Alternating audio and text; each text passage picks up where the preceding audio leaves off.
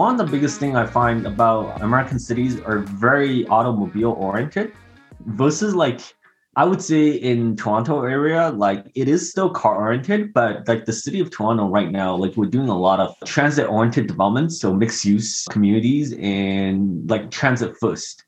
It sounds crazy, but like I think Vox, have you heard of Vox, the YouTube video? Nope. Okay. So I can share a link in the chat soon. Yeah. Basically, they did like a whole video titled "Why Public Transit in US Sucks." And I know they kind of did like the whole outlook map of Chicago metro system where they actually brings people into downtown versus outwards, which is counterintuitive. But then when they describe Toronto as a transit, although a lot of Torontonians would be arguing that Toronto transit sucks, but I disagree because Toronto transit is actually pretty reliable. Yes, you might get delays about 1 to 2 minutes, maybe more like 10, but at least you know that it's there for you. You don't always have to be worried like, okay, if I miss my bus, am I gonna still make it to my job type of worrying, you know? It's more like, okay, at least I'm late by like 4 or 5 minutes. But it depends who you ask. But I think the transit in Canada is very reliable. But yeah, how about Yeah. you? Yeah. I mean, that 1 or 2 minutes late, I think it sounds way more reliable than when I was living in New York City. You know, some trains, they don't even come. Like, I still remember one time I got stuck, like the train got stuck in the middle of the tunnel for like half an hour. And it's not unusual. You know, things like that happens a lot in New York City. Either there's construction going on, so the trains don't even come, or they come like, 10, 20 minutes late. So compared to Toronto, I think Toronto's public transportation system sounds pretty reliable relatively Yeah. to what I have been. No, it must be like a really frustrating experience to like Yeah. go through all that and then. But one thing I've learned from my urban planning friends is that the TTC, we call it Toronto Transit Commission, what they would do is they'll make sure the subway buses, the buses and the subway, or the metro, you call it, kind of run at the same time. So then let's just say you get off XYZ subway station, and when you get out, the bus that you're next to transfer to should be up and ready. So it's kind of like in-time coordination, which is I thought is pretty neat because when you think about it, running a transit is not like a simple operation, just drive a bus. Right. It's like you have to make sure everything's on time and you want to make sure everything is up and ready, right? Yeah. That's interesting. See, I don't know much about the Toronto commercial real estate market, so it's always good to learn, especially on the urban planning side. I feel like a lot of the people in commercial real estate, majority of the people like to talk about the deals, closing deals, the cap rate, all of these financial stuff. We rarely get panels or webinars talk about urban planning side of commercial real estate, which I think is very important. So it's always great to learn about this sector of commercial real estate. Yeah, totally. I mean, I think we can kind of talk about both like the urban planning side and also like the deal size in commercial real estate in Toronto if you want. I just love the urban planning side just because one, I think that's the field study that drew me into real estate first. It wasn't really like the deals. It was more like, development sounds exciting. Like imagine you get to work on a project that's like, and then you can point to a friend, I was part of that project in the city. Say, good job. Yeah. The deal size, I think that's just another aspect of it. And I mean, real estate industry is super broad, right? Would you say? Yeah. And some of we don't have a set topic for today's episode, which is the best type of episodes for my podcast. It's just friends conversation with no set topic. And that's what makes my podcast fun. So one of the series that I like to do with my friend Jeremy is the book series. And we talk about books and history. And a lot of the times we go into the history side of the city itself, because he's from New York City and I'm from Las Vegas. So we always talk about how these cities got built. And there's actually a documentary. Well, there are a lot of documentaries on YouTube about the history of New York City. And I actually did one episode with a friend of mine who was in architecture. And the episode was called The History of New York City and Its Resilience. And he talks about the urban planning side, how it started in downtown Manhattan first, and the history of the Central Park. Central Park has a very interesting history of itself. And because of this green space, it drives the value of its surrounding real estate even more because people are willing to pay higher price to get those residential condos or pay for those hotels surrounding this green space. I know in like Chicago, I don't know the exact number of parks that they have in Chicago, but it's a lot. And I'm always kind of jealous of the other cities, how much parks they have. Because, well, first of all, in Las Vegas, we live in the desert. We don't have a lot of green spaces, and our mountains don't really have any trees. It's like the desert climate, but the desert landscaping, it's beautiful. It's a different type of landscape. Actually, Las Vegas has some of the best hiking routes in the country because it's a different type of experience. Yeah, but that makes a lot of sense because when I think of Las Vegas, my first impression of Vegas, I actually been to Vegas with my family when I was like really, really young, like around 9 to 10 years old. So I don't even remember, but all I remember was people describe Las Vegas as like this giant mega hotels in the downtown, but the outskirts is just a barren desert land. Kind of reminds me of like the scenes from Breaking Bad. It's just like a barren land. I honestly would want to go back to Vegas just to visit after the whole, flights starts back up. And let me know where in Las Vegas. I can show you around. I can be your tour guide. And I can take you outside of the Las Vegas Strip because people who came to Vegas maybe 10, 15 years ago, yes, the Strip is still our city center. That's where all of the activities and hotels and casinos at. But outside of the Strip, we have grown a lot. We have Summerlin, which is one of the best master planned community in the country. It can be its own city if it wants to. It's a huge master planned community. And then because of the population growth and all of these people are moving in from California, our housing market is pretty hot right now. And there are tons of housing constructions going on. And we also have the Raiders. We are actually doing a lot of sports activities right now. We have our hockey team, Vegas night. I don't know. Well, I mean, if you're in Canada, you must follow hockey. I was watching a Leafs game yesterday, and we lost 3-4 to the Canadians. Do you see my screen? Yeah. So share some of the landmarks and what are some of the exciting developments going on. Yeah, for sure. But before we jump into that, I want to quickly let you know. So you mentioned about how like Chicago and New York have like a Central Park where it's like a protected green area, right? Well, so basically this is the province of Ontario. Think of a province like a state, and Toronto is around here. And you see this green stuff. It's what we call green belt. And these are what natural conservation area that it can't be destructed. So we maintain these area is because they are very protected wildlife habitat. And the area that's not in green, these are usually like where the cities are and highways are. So what's interesting about Toronto is that some areas of the city is actually falls within the green belt. Oh. Yeah. And is the green belt not allowed to be developed at all, or the government will slowly like allow some developments like per a certain period of time? So basically the green belt isn't like a set all be all kind of thing, but it is open to development if the people living in an area wants it and the government thinks that the area is ready for development. We did have a couple major development that was in the blocks. So one of them was the current provincial government wanted to build a new highway across the upper around like northern Toronto, a little bit up of Toronto. And I think the residents were not happy because think about a massive like highway just cutting through the green area. Like I don't think environmental scientists will be happy. The residents won't be happy. And also like the indigenous people who also have land control might not be happy that the homes might be in the way. So we have like this area that's known as Rosedale. Let me quickly kind of share Rosedale is kind of like, if you want to talk about like an area similar to Central Park, like we have Rosedale. Who's your favorite developer or architect? Architect, I would say is, I can't pronounce this person's name. It's called this one.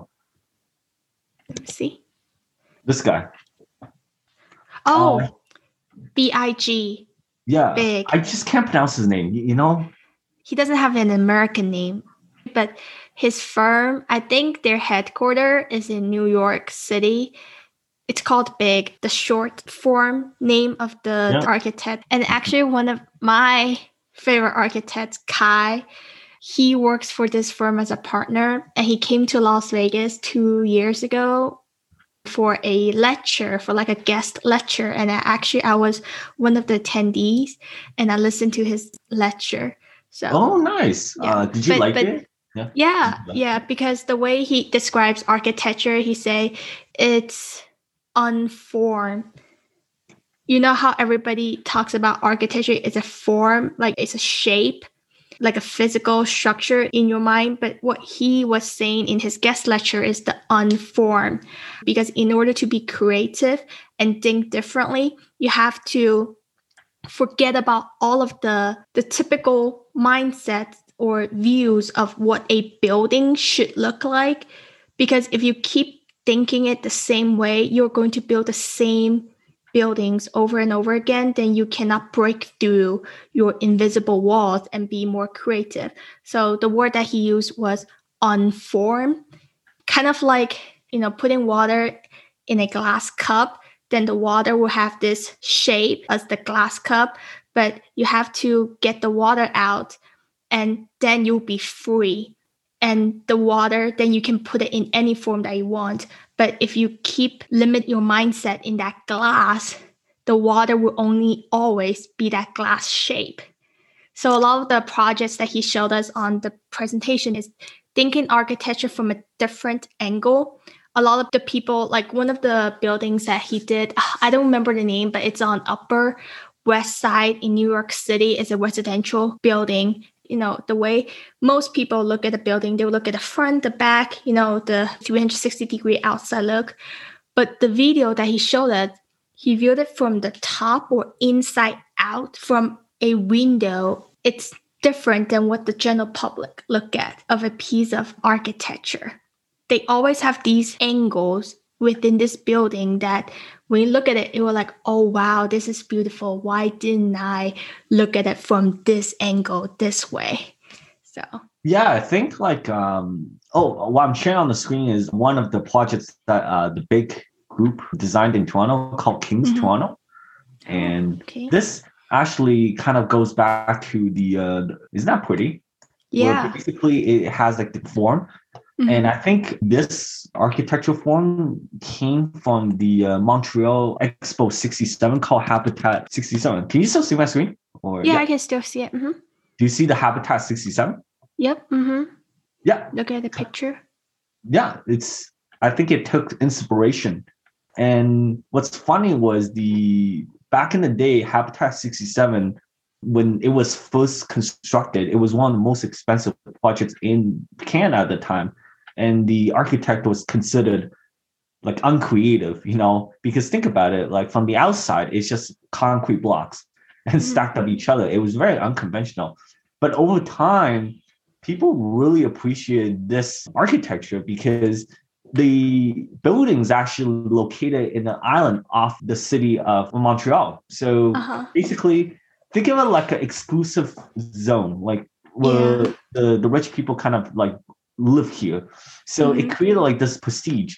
From the outside, it might not look pretty, but I get what you mean. Like this is each person's home, so they can decorate whatever they want. And over time, people, I think, going to appreciate it, right? When was this building built? What year? Because I've also seen like similar projects in Shanghai, and there are like a bunch of these pictures on Instagram. Did it became a trend? Let's go to Wikipedia. Yeah. Sorry, I don't know a lot of things off my head, but I'll make an assumption that it was 1967. Yeah.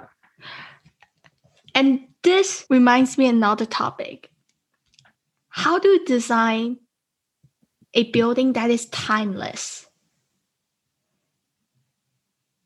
Interesting. So My how opinion, like in yeah, fashion, yeah. there's a fast fashion and there's a classic version of it. And then in art, we have the classic, the oil painting, maybe from the 18th century. But nowadays we have the digital art or modern art or street art, performance art. And I think architecture is also a form of art. And how do you make it timeless? So one of the developers that I always talk about in my podcast is everybody knows because I'm based in Las Vegas is Steve Wynn and his design partner, Roger Thomas. And when they designed the Wynn and Encore buildings, a word that they used was timeless. They wanted to make the architecture of these buildings timeless. And actually, when the Wynn Hotel opened in 2005, a lot of people didn't like the design of it. But fast forward to 2021, architecture is subjective. So maybe there are, people have different opinions about it. But I think Wynn and Encore are the finest buildings on the Las Vegas Strip. So for a project like this, like 1967 to now, the building itself haven't changed. It's the same building, but it's people's perspective or the way people think, or I don't know how to explain this, but Yeah, for sure. I think this is just my opinion. I never really my background wasn't in really in architecture or any of like urban planning, believe it or not. But we can get that. I can explain more later in this podcast. Like we'll go into that. But first and foremost, like my name is Art, so I love I just like. I'm so sorry, Art. I forgot to ask you to introduce yourself. Welcome back to Creative Talks Commercial Real Estate Podcast. Today I have my friend Art here. Hi, Art. Would you like to introduce yourself? Yeah, for sure. So my name is Art. I currently work as a database manager in Toronto with a company called Urban Toronto. We're one of the largest online media company serving the real estate and construction industry. And my role there is actually to find out upcoming development and keep all the readers up to date and happy. Yeah. Mm-hmm. Check it out. It's called urbantoronto.ca. Yeah. We'll make sure we'll drop a link in the description. Yes. urbantoronto.ca.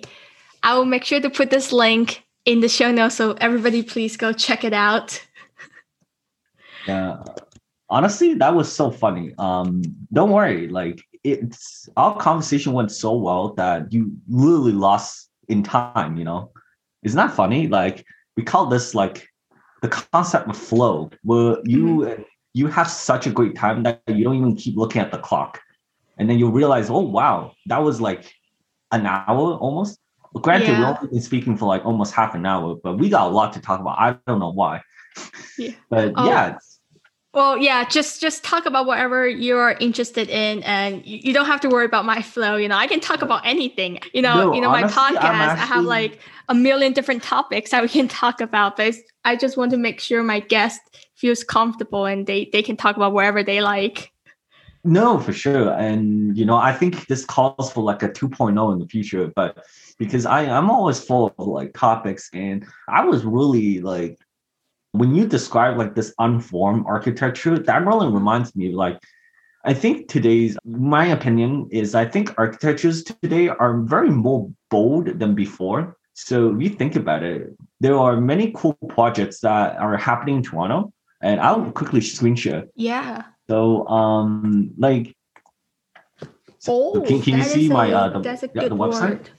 Yeah. Okay. Yeah. I know what you mean. Yep. So when I say bold is people might still think, oh, architect today, what is the role of architect? All they do is drop boxes on the land.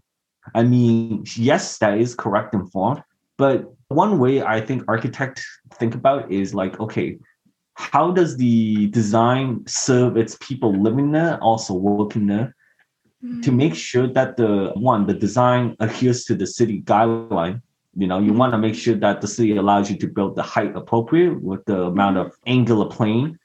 Number two is how do you differentiate one building than the other, right? Because I think For example, the iconic Eiffel Tower in Paris. So the Eiffel Tower is such an iconic structure that if you see it in the movies or paper or see it on like a postcard, people think, oh, that's France, that's Paris. Mm-hmm. And when we think about the Statue of Liberty, that is New York. Yeah. Or although there is one in Japan too, Tokyo. And then I didn't know that. Ooh. Yeah, which is crazy. And then CN Tower, Toronto. So these architects in a way kind of market like these structures in a way that's like bold and kind of differentiates a city by city, right? Yeah, that's a great topic that we can expand a little bit. Some of my favorite rooms on Clubhouse are the architecture rooms. And really? Yeah, architects, they have a lot of creative ideas and they always talk about the future, the design, creativity. And then one thing that I heard somebody say it is that how to distinguish city by city, because a lot of the modern buildings right now, if we just show you a picture of a building, a modern building, a lot of these buildings are very similar that you cannot tell which city it's located in. And then one of the quotes I learned from these rooms is that the building itself should reflect the city that it's in. Mm-hmm. Whether it's culture elements or in the nature elements of it, or something that it should reflect the city that it's in. That is how you blend the building itself within the community, right? So that's an interesting point that you talk about the city by city. And a lot of the great architectures that I really like are in developing countries or secondary or tertiary cities that don't have a very complicated zoning codes. For example, one of my favorite architects, her name is Zaha Hadid. I don't know whether you heard of her. Yeah, Zaha, Zaha. Hadid is Hadid. Oh, I see it. Yes. Oh, nice. So she passed away a few years ago because of heart attack, I believe. And her firm is called Zaha Hadid Architects. And she did a lot of projects in China. So one of the development company that she used to partner up with, and I believe her firm still works with, is Soho China. And then if you scroll up a little bit, all the way up. This is all up. Okay, go the fourth picture on the right side. The last picture, the last one on the, yes, this one is Soho China's building in Beijing.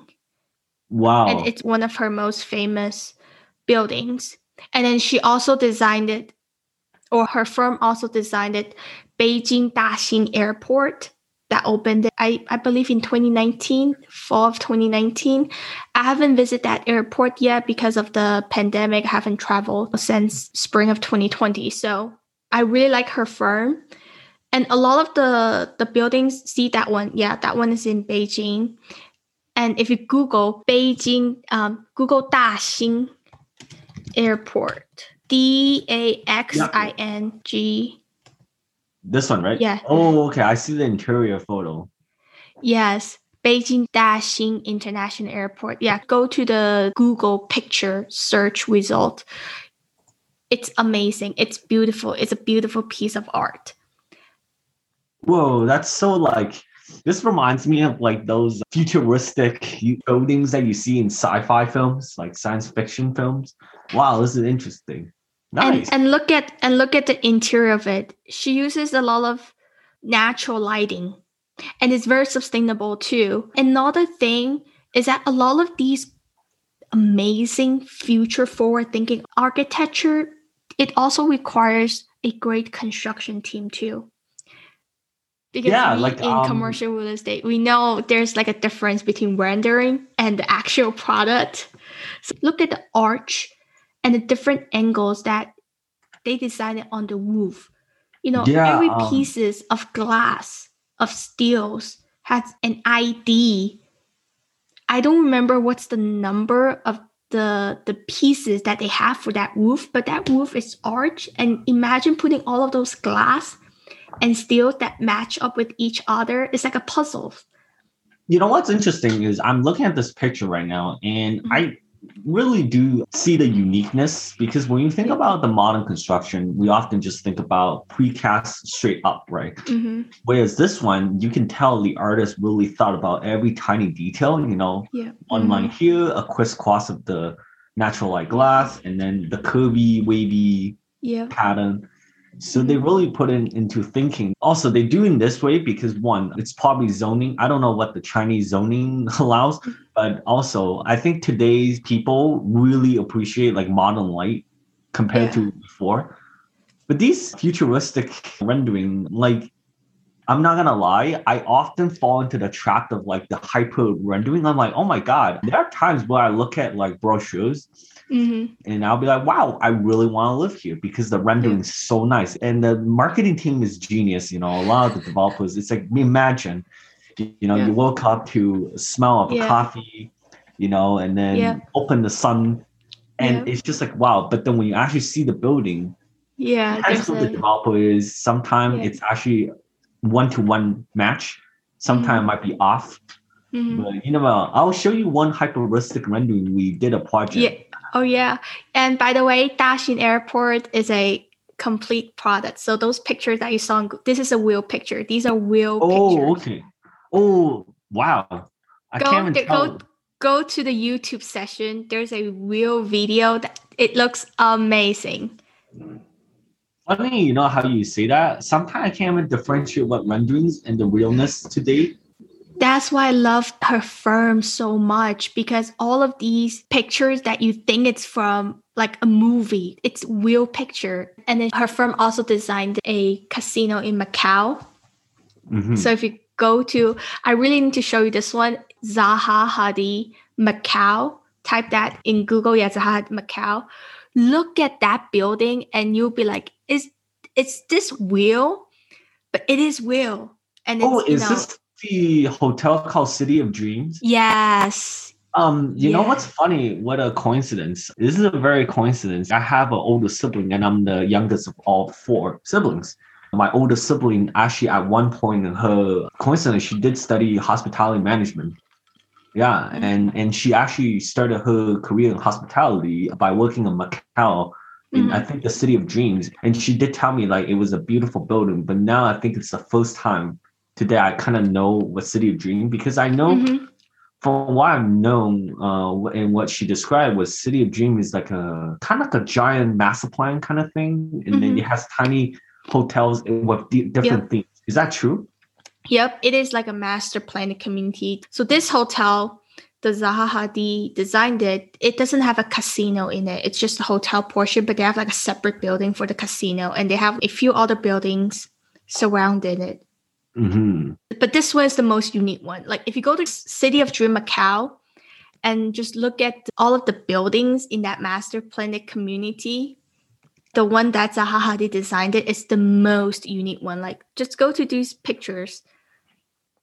Like the surrounding pictures, they're just like the modern typical high rise that we see all the time. But just look at this one. Yes, just look at this picture. You see there are like 1, 2, 3, 4, 5.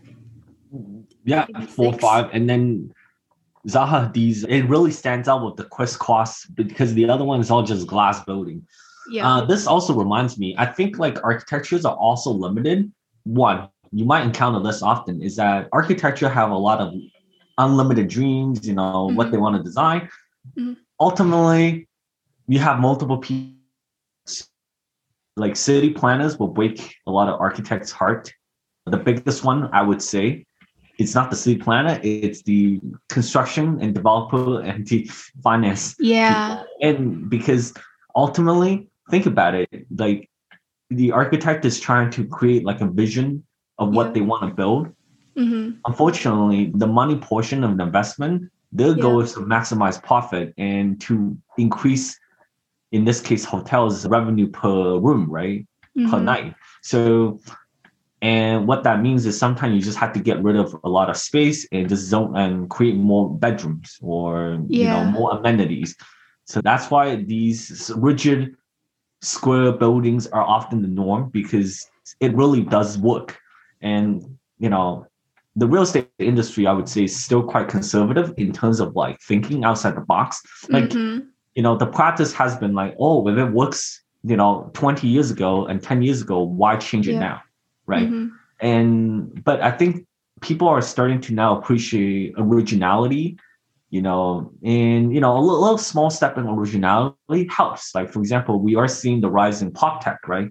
Even like smarter renderings, or, I think developers are now open to having like more mixed use type of development, or even like in this case in urban Toronto, like having a little bit of vegetation on the building, right? Yeah. Is this a rendering or is a real building? No, it's a rendering. See, nowadays renderings look so real, like a real picture. I always have to ask, is it a rendering or is it a real picture? And go to the point where I talk about the money side and the architecture side. It's rare to find those developers who really have the passion towards design and also have the budget to hire great architects to design those pieces too. Yeah, no, for sure. I think like from a developer point of view, I wouldn't say like they're not uninterested. I think like the whole development process is such a risky like procedure, right? If you think about it. And, I think I agree with you is that like I think developers should always partner up with an architect who are very visionary and can create a project that's like really like stands out to the public. However, like, the budget sometimes just won't allow it. And going back to what we said is that like a lot of developers also are just very risk averse because they were like, well, if this worked 20 years ago, why change it now? And last but not least, as much developers and architects want to work together and create the whole vision, sometimes the urban planners just takes a long time to get things approval. And when the timeline to get approval takes more than 2 years, well, a lot of the time, a lot of things has to be budgeted out. Like, cut the architectural fees by a little bit now, And another thing is that's why we see a lot of these great architectures in developing countries or second or tertiary cities. Just think about the Las Vegas Strip. I mean, a lot of these great hotels that we see today were developed between the late 80s to before 2010. And even though Vegas is an international city, everybody knows Las Vegas, but it's a very business-friendly state. And it's also a much smaller town. So it's not like LA or New York City where you have to go through a lot of different steps in order to get a project approved.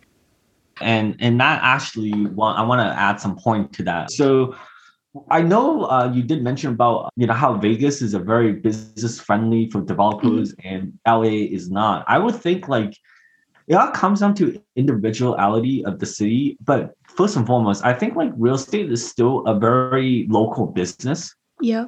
And it's very different from town to town. So what you just described to me is similar to, so the way our Toronto planning works is that first you submit your proposal. If you want to check your location is zoned for residential or commercial.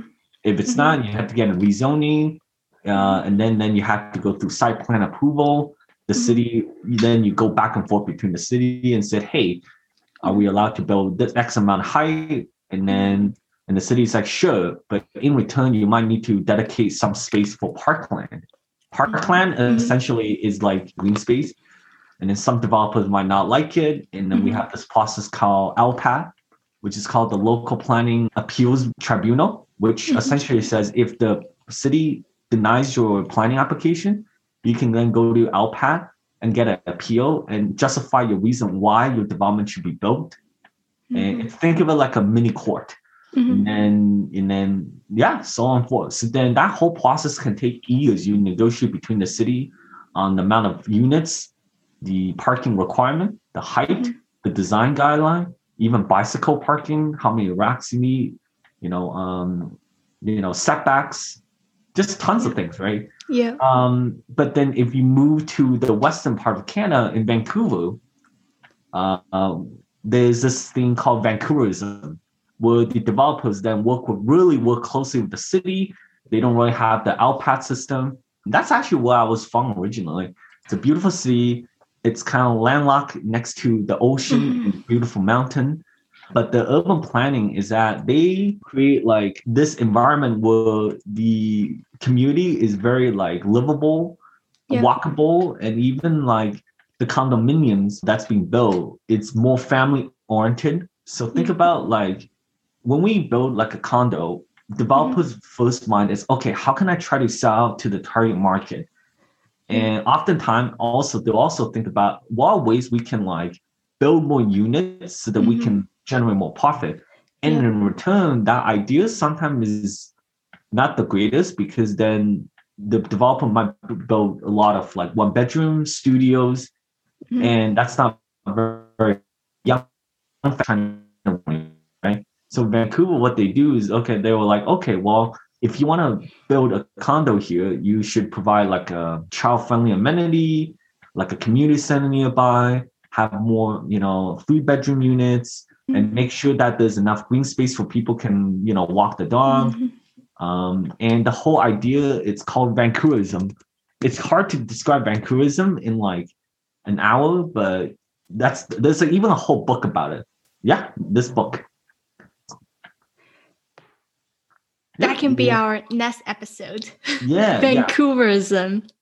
Which is very interesting because they kind of create this like mixed use development idea. There was a famous YouTuber on, it's called, I think, let me take a look. Yeah, you can send the link to me later. It's called City Beautiful. So City Beautiful had a whole video about Vancouverism, and the title is Vancouver the best city in North America? Now, don't get me wrong, Vancouverism is like a great approach to urban planning. However, it does pose a lot of challenges. Number one is the affordability, right? Vancouver always been consistently ranked as one of the least affordable housing market in Canada. Some would argue a lot of different factors, but one of the biggest, I would say, critique is that they don't allow a high supply of housing. So, from an economic standpoint, to solve the affordable crisis, a lot of economists would be like, well, that's just increased housing supply. Yeah. It is one way to do it. But the other way is, Vancouverism is such a unique idea in urban planning. Sometimes the developer might have to go in negotiate with the city for a long, long time, right? So it's not like a quick and easy process, right? Yeah. Interesting. And go back to where you're based at, Toronto. How's the urban planning? Do you guys have anything similar to that? I'm just trying to think about the Toronto development market. How many new development projects are you guys writing about on urban Toronto? And I would like to learn more about urban Toronto too. Yeah, for sure. So I think I shared on my LinkedIn feed, I think 2 weeks ago. I'm not too sure, but as of like the Q1 of 2021, the city of Toronto, like we compiled like a mini monthly report, and in Q1, the city of Toronto proposed. So these are the applications I submitted to the city. Proposed up to 11,000 dwelling units. Okay. And roughly about let me. Yeah, you can pull up your LinkedIn or the Urban Toronto website. But I see you guys have a pretty cool website that has a lot of beautiful pictures on there. Honestly, I love a lot of the hyper-realistic rendering. Honestly, when I look at a lot of these plans, I just get excited. It's like, wow, I can't believe this is coming to our city. But I remember I spoke to one developer and he says, Art, remember, these are just renderings. They're not real. They're just kind of like the beautiful brochure that you get, right? Yeah. It always comes down to the end product. So I've been seeing too many news or renderings or ideas that now I don't get excited anymore because I know that it always comes down to the end product. I used to live in New York City. A lot of the buildings that claim to be luxury apartments, actually the interior sucks. And they call it luxuries because it's the high construction cost, it's the land price, the labor cost, the construction cost that makes these development projects expensive. But it doesn't mean they spend that money in interior design. Some of these luxury apartment, quote unquote luxury apartment projects, they hired a big name architecture firm. It's a great developer that have a pretty good track record. But if you look at their interior design, the interior design sucks. They're not spending money on the right thing. A lot of the developers, they are not focusing on the interior design. And interior design is such a big part of the entire development, but you don't hear developers talking about how beautiful the architecture piece is, the design piece. Yeah, I think I honestly feel, the general perception of, first and foremost, I think many people might look at architecture as a holistic form. It's you just design building. But then when you tell people that there's interior designer, they might think, oh, so what do you really do? Interior designer, decorate the place? But that is not true. Because I found out interior designer makes sure the interior fits the right amount of people, because you want room occupancy. Also make sure the exits and the entryway is accessible for everybody. Inclusion. Yep. The last but not least, the materials that's going to be inside the building. One, has to look aesthetically pleasing. Number two, fire safe, because imagine a fire breaks out or flooding. You don't want your whole building just to, get destroyed, right? And then last but not least, landscape architecture, they're important too, because they want to make sure the transit vehicles like ambulance, fire trucks can get through. Or if you are operating like a hotel, for example, you want to make sure the exit and the entryway behind the restaurant or the bar can actually allow big 18-wheeler truck to come in and unload the food safely, right? And even the landscaping is important. Many people think, oh, landscaping is not that important. Or maybe we are like, oh, the lawn doesn't need care. Well, yes, it does, because when you walk into a building, what's the first thing you see? The outside. Yes. And people already make a lot of critiques on, oh, okay, is this building nice? If the curb appeal doesn't look good, I don't think many people will go visit that destination, right? That's why the upkeep, one iconic hotel in Vegas that really sticks in my mind is the Bellagio. Thank you. So Bellagio does a good job. They have this wonderful water show, and it makes you stop as a tourist or even a local and just kind of watch. And then you realize, wow, this is just the outside. This is just the outside. You haven't even gone inside. The outside already impressed you. It's going to now draw your attention, right? And I heard was Bellagio created by Steve Wang? Yes. And because the Bellagio really, first of all, the name sounds really cool. And two, and I think it's one of those iconic buildings that just stuck in people's head when you think of Vegas, right?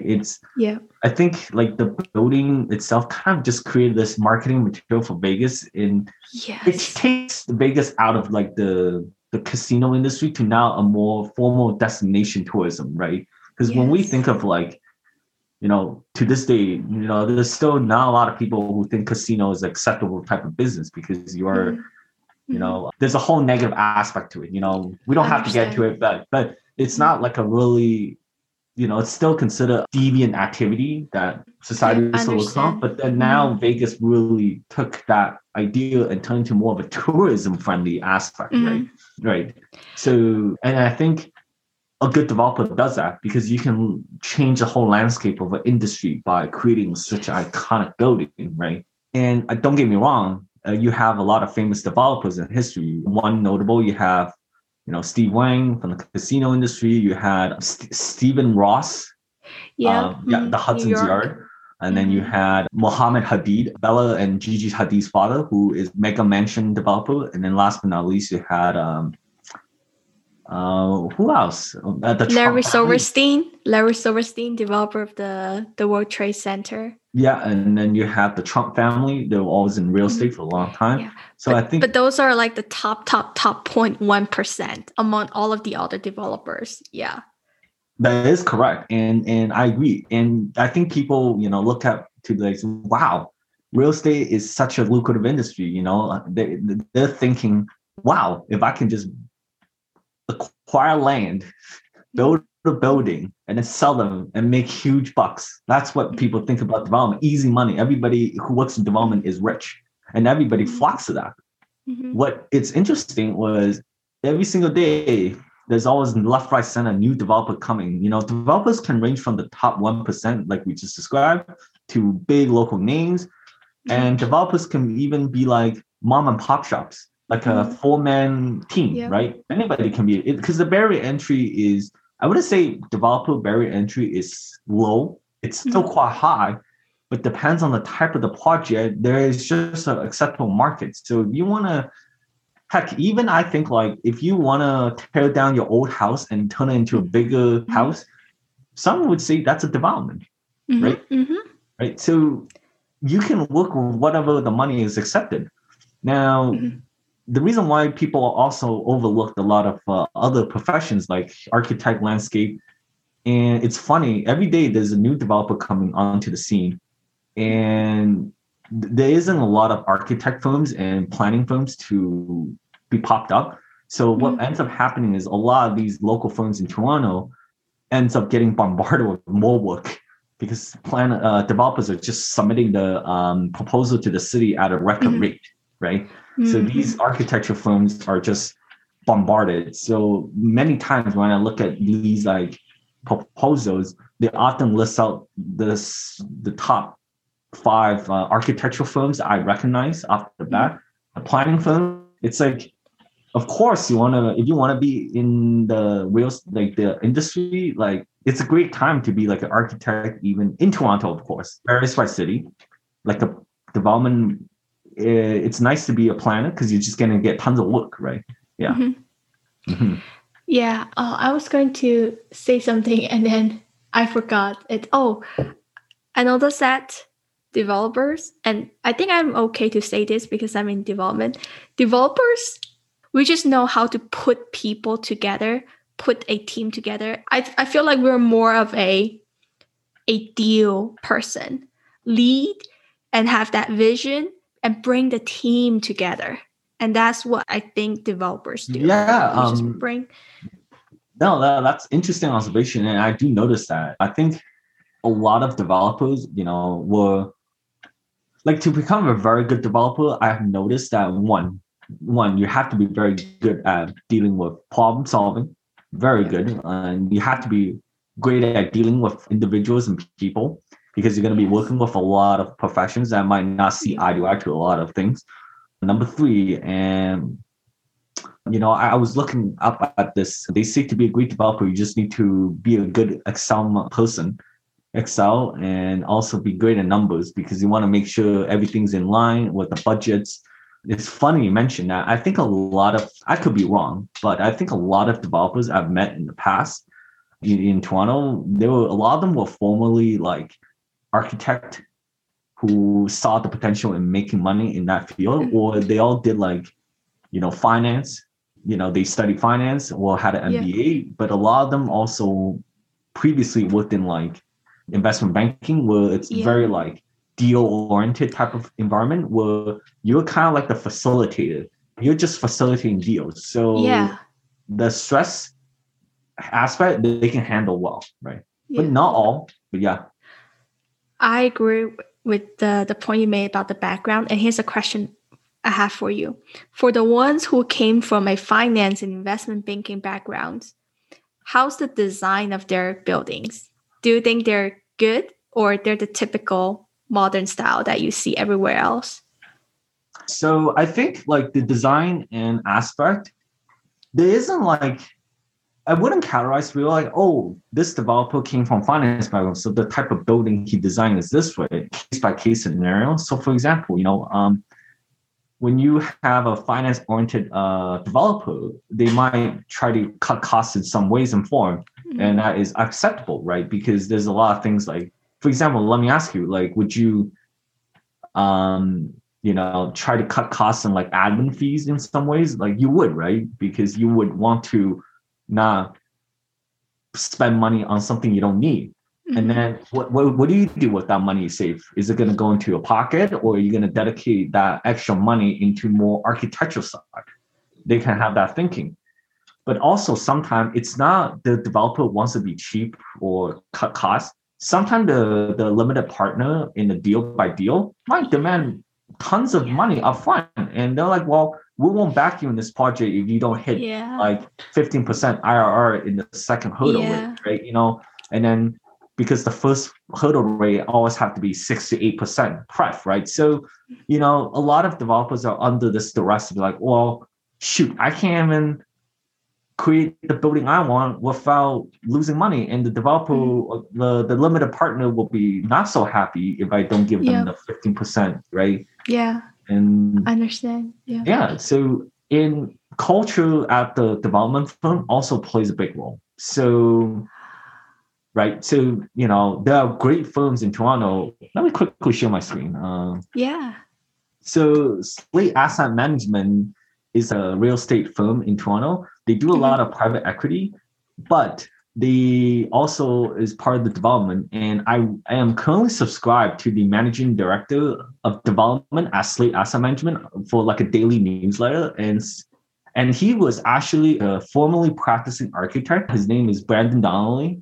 I loved his everyday's newsletter. He was a formerly practicing architect and now works in the development side. He also got his degree at Wharton. I think it was the business school. Yeah. And basically, I like this project the most, the Junction House. I don't know. I just find like it's a mid-rise, very family-oriented. The design is, sure, it looks boxy, but you can tell like it has a lot of, the interior is really nice. Hopefully, they're not cutting costs. That's the rendering, right? Yeah, the rendering. And then nowadays these renderings look so real, like real pictures. I know, right? The upcoming condos come one desolate Delile, can't pronounce it anyway. It's okay. Don't worry about it, Art. I don't even call myself a podcaster because I don't speak proper English. Honestly, same here. I honestly didn't know what the podcast are, but I really like this format where we just kind of free flow. But look at this. Like, look at this building design. It has a lot of ground, walkable retail. Ground floor retail. Mm-hmm. Yeah, and it's just being proposed right now, so it's going back and forth with the city. And just because the firm was. Slate is also a good example. Just because a firm is very finance focused doesn't mean like they're gonna be cheap on the development side. Like they can still create good projects. And what is the person's background was? Let me quickly take a look. It really depends on the people in that firm. The people created the culture. It's not the firm that created the culture. It's the people in the firm created the culture. He did a bachelor's of art in architecture at the University of Toronto, and then a master of architecture at the University of Pennsylvania, and then got his MBA at the University of Toronto. He has that architecture, that creative thinking side of him, but he also has the business side of him with that MBA. So he's going to be a great developer. He has both sides of the equation. No, and I absolutely love what he does in the firm. And hence I subscribe to his daily newsletter every day. And I look forward reading his content. It's really interesting because he did open my eyes. Honestly, I got to give him thanks. Kudos to him for allowing me to kind of gain my interest into the real estate. If it wasn't for him, I wouldn't know the whole big, broad real estate industry is beyond just like HGTV and residential, right? So what were some of the things he talks about in his newsletter? Is it more like design stuff, or is it more like news articles of the Toronto market? What is it about? So it's a mix of both. So he does dive into the current market in Toronto in some of the previous newsletter. And he also shares interesting architects that, Love that. Yeah. I think you might find it very interesting if you're into like both architect and real estate. And this is like a blend of both. Yeah, that's what I'm trying to do with my Substack newsletter too. So he has his own website, his blog, but I'm Yeah. doing it on Substack. But mine is more US focused, and I always talk about Las Vegas history. So that's what I'm trying to do too. Yep. You know what strikes me interesting is when I think of Las Vegas, it's like a very touristy town. And the fact that you live there is very surprising because the last time I heard Yeah. somebody lived there was the CEO of Zappos, remember? Oh yeah. Tony Hsieh. Unfortunately, he Yeah. passed away. Mhm. But when I think of living in Vegas, like it reminds me of one movie I saw a while back. I forgot the title, but basically the film kind of like zooms out of Vegas and basically from the outside, when we think of Vegas, we often think of the strip, the beautiful strip. But then outside of it, it's just a suburb in like the middle of a desert. Yeah, it's kind of true. We are in the middle of the desert, but the strip is where all of the activities are at. But if you drive, let's say 15, 20 minutes and you get to the residential area, and it's kind of like just a residential town that you see in Midwest America. You have single family homes development, you have master planned community, you have garden style multifamily, we have 50 golf courses in the Las Vegas Valley. I don't know why we have so many golf courses in the desert, but we also have like wet walk, we have some desert landscaping. We don't have that much green space compared to Toronto, but it's a different type of climate and landscaping. So outside of the strip is a friendly, nice, calm, stress-free residential town. Yeah. Like I think that's what the overall, character of Vegas is like. It's like, when we think of downtown, it's like, oh, it never sleeps. But, when I think of the residential Vegas, like, yeah, you can probably acquire a property there for like a fraction of what you would get in LA, right? Because LA is very, exactly. Yeah, that's why a lot of people moving to Vegas from California. I mean, people who live in LA or San Francisco. I used to live in New York, and after I graduated, like the day after my final exams, I went straight to the airport and I came back to Vegas. I'm like, I'm done living in New York. It's fun to visit New York, but living there is a different story. And I feel like living in such an urban city, it made me feel so stressful when I was living in New York. I don't know why. I don't know what is the big environment. Like once you're in that environment, when everybody else surrounding you walks so fast, talks fast, eat fast, they do everything so fast, and they're a little bit aggressive, New Yorkers. And then me, I'm like, oh, I just felt the pressure of being slow and, my West Coast vibe. Yeah. So I would say like very the polar opposite. Like I love urban dwelling. First and foremost, I'm just going to put out for me, living in like a quiet residential suburb is just, I don't know. I just can't, it's too quiet. There's no activity. Okay, I have to add, a lot of people think about the suburb. So the suburb of Vegas, I mean, outside the strip, it's not like the suburb of Texas. Outside the strip, we have grocery stores, we have bowling alleys, we have Costco, we have, shopping malls, we have lots of restaurants. It's like some of those residential neighborhoods of Toronto, but not downtown Toronto.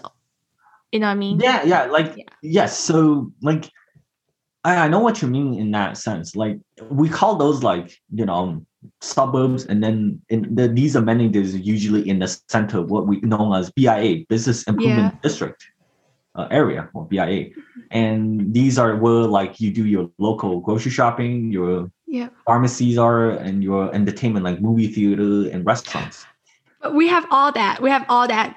All of that in the residential part of Las Vegas too. I think so. The residential part of Las Vegas, think about Times Square as a city center.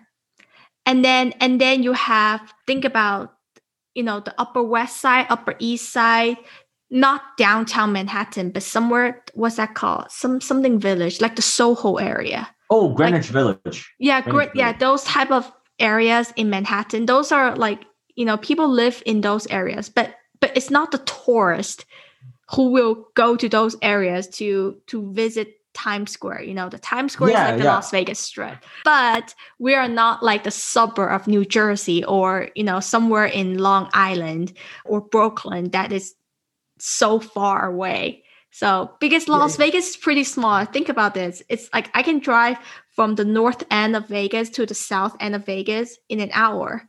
That's how big this entire city is. We only have like 2.5 something million people in Vegas. So no, that's interesting. So when I say living in the city, I think people often have the misconception is living in the city is like downtown core. Mm-hmm. Although that is convenient, but it does get noisy. So when I say living in the city, it can be even like, not downtown core, but you can live like 5 minutes away from the downtown. So probably like a little bit outside of it. Mm-hmm. But as long as you live within like a lot of mixed use apartment where below grade is like convenience store, restaurants, then next to it is like the subway station. Mm-hmm. I love those because I, one, don't really like driving, and two, convenience is what I grew up with. So like, before I immigrated to Canada, I lived in Asia for like, I think, 8 to 9 years. Oh, wait. So do you speak Mandarin? Yeah, I speak Mandarin like pretty fluent, but I just can't write well. I can speak Mandarin too, but I cannot write well neither. When I also lived in Vancouver, I also lived in like suburbs where it had tons of transit. And from where I lived in Vancouver, getting into downtown Vancouver was one bus away. It would take only 40 minutes on the bus, one bus from my house to downtown and back. So when I think of the suburb, I would never be able to live in like car, automobile with the cul-de-sac. Everything you do has to be on like car. Yeah. Right now, well, Midwest America is all about cars, but I get what you mean. Yeah. And then when I went to university, I went to University of Waterloo, which is like actually an hour south from Toronto. And when I was living off campus, it was super convenient. Like from my house, walking to like the uptown Waterloo, which is considered the business improvement district. It has tons of restaurants, great bars, shopping, and it was 10 minutes away by foot. And then the city of Waterloo, Kitchener, then started developing a LRT, like a light rail ion, like a streetcar. And coincidentally, it was next to my house. So I could like hop on the train and then go all the way to the end of the city in like less than 20 minutes because the streetcar allowed right-of-way passage. So in a traffic situation, they always go first. Yeah. So I'm always like number one into the urban dwelling. So you know what, Art? I think we can do multiple episodes in the future. We can continue this conversation, and then we can talk here for 5 hours. But I don't think people would like to listen to one 5-hour episode. Honestly, thank you so much, Minja, for hosting. I look forward to a future conversation. It's been very fun. I really love it. Like the city of Toronto is still in a lockdown mode. Believe it or not, like we're still in lockdown. Like Really? It's like a stay-at-home order where nothing's actually open. So restaurants are only available for takeout. A lot of entertainment options are closed, limited hours, and a lot of retailers are curbside only. Once you join Clubhouse, you should join me and Jeremy for our book club discussion. The book discussion about history stuff, and he can talk about any topics for 5 hours. So you should definitely join us, and then maybe next time I can invite 1 or 2 of my other friends on here as well, and we can have like a group discussion, because episodes like this are my favorite because there's no set topic. We have like an overall picture, that we know we're going to talk about Toronto, but, there's no like set bullet points. So we just go from, I think you just should, go with the flow. No, awesome. No, I really love this episode. It's just, kind of get to know each other, also kind of pick each other's brain. And the other one is you should title this podcast like, I don't know, up to you. I'm sure you're the master podcast creator. No. What would you like to title this episode? I'm going to leave that to you because you're the one that has to draw people's attention to listen to this, right? Yeah, I have to think about it because we talk about all sorts of different topics. Take your time. I'm excited to hear once the episode is up on Apple Podcast, and then I'm looking forward to it. But awesome. Art, Art. So, do you listen to my episode on Apple Podcast? Some episode actually, some episode. So, do you remember one podcast you did with ground lease with anesthesia? I really like that episode. Funny enough, my team, it was funny. We did a ground lease proposal for a case competition, I think a couple months back. And we had to explain to the judges what a ground lease was. The judges at the time wasn't sure what the heck was a ground lease. And then we had to explain, ground lease is essentially, it's like a contract that you sign for 99 years that you lease the land. So it's like a lease. And what makes the development more cost efficient, because instead of paying upfront a lot of costs for the land acquisition, you just pay like a monthly leasing cost, right? Yep. So, but it's such a novel idea that the judges wasn't a fan. So we didn't qualify for the finals round. But I think ground lease will be like a very popular alternative financing option in the future. Yeah.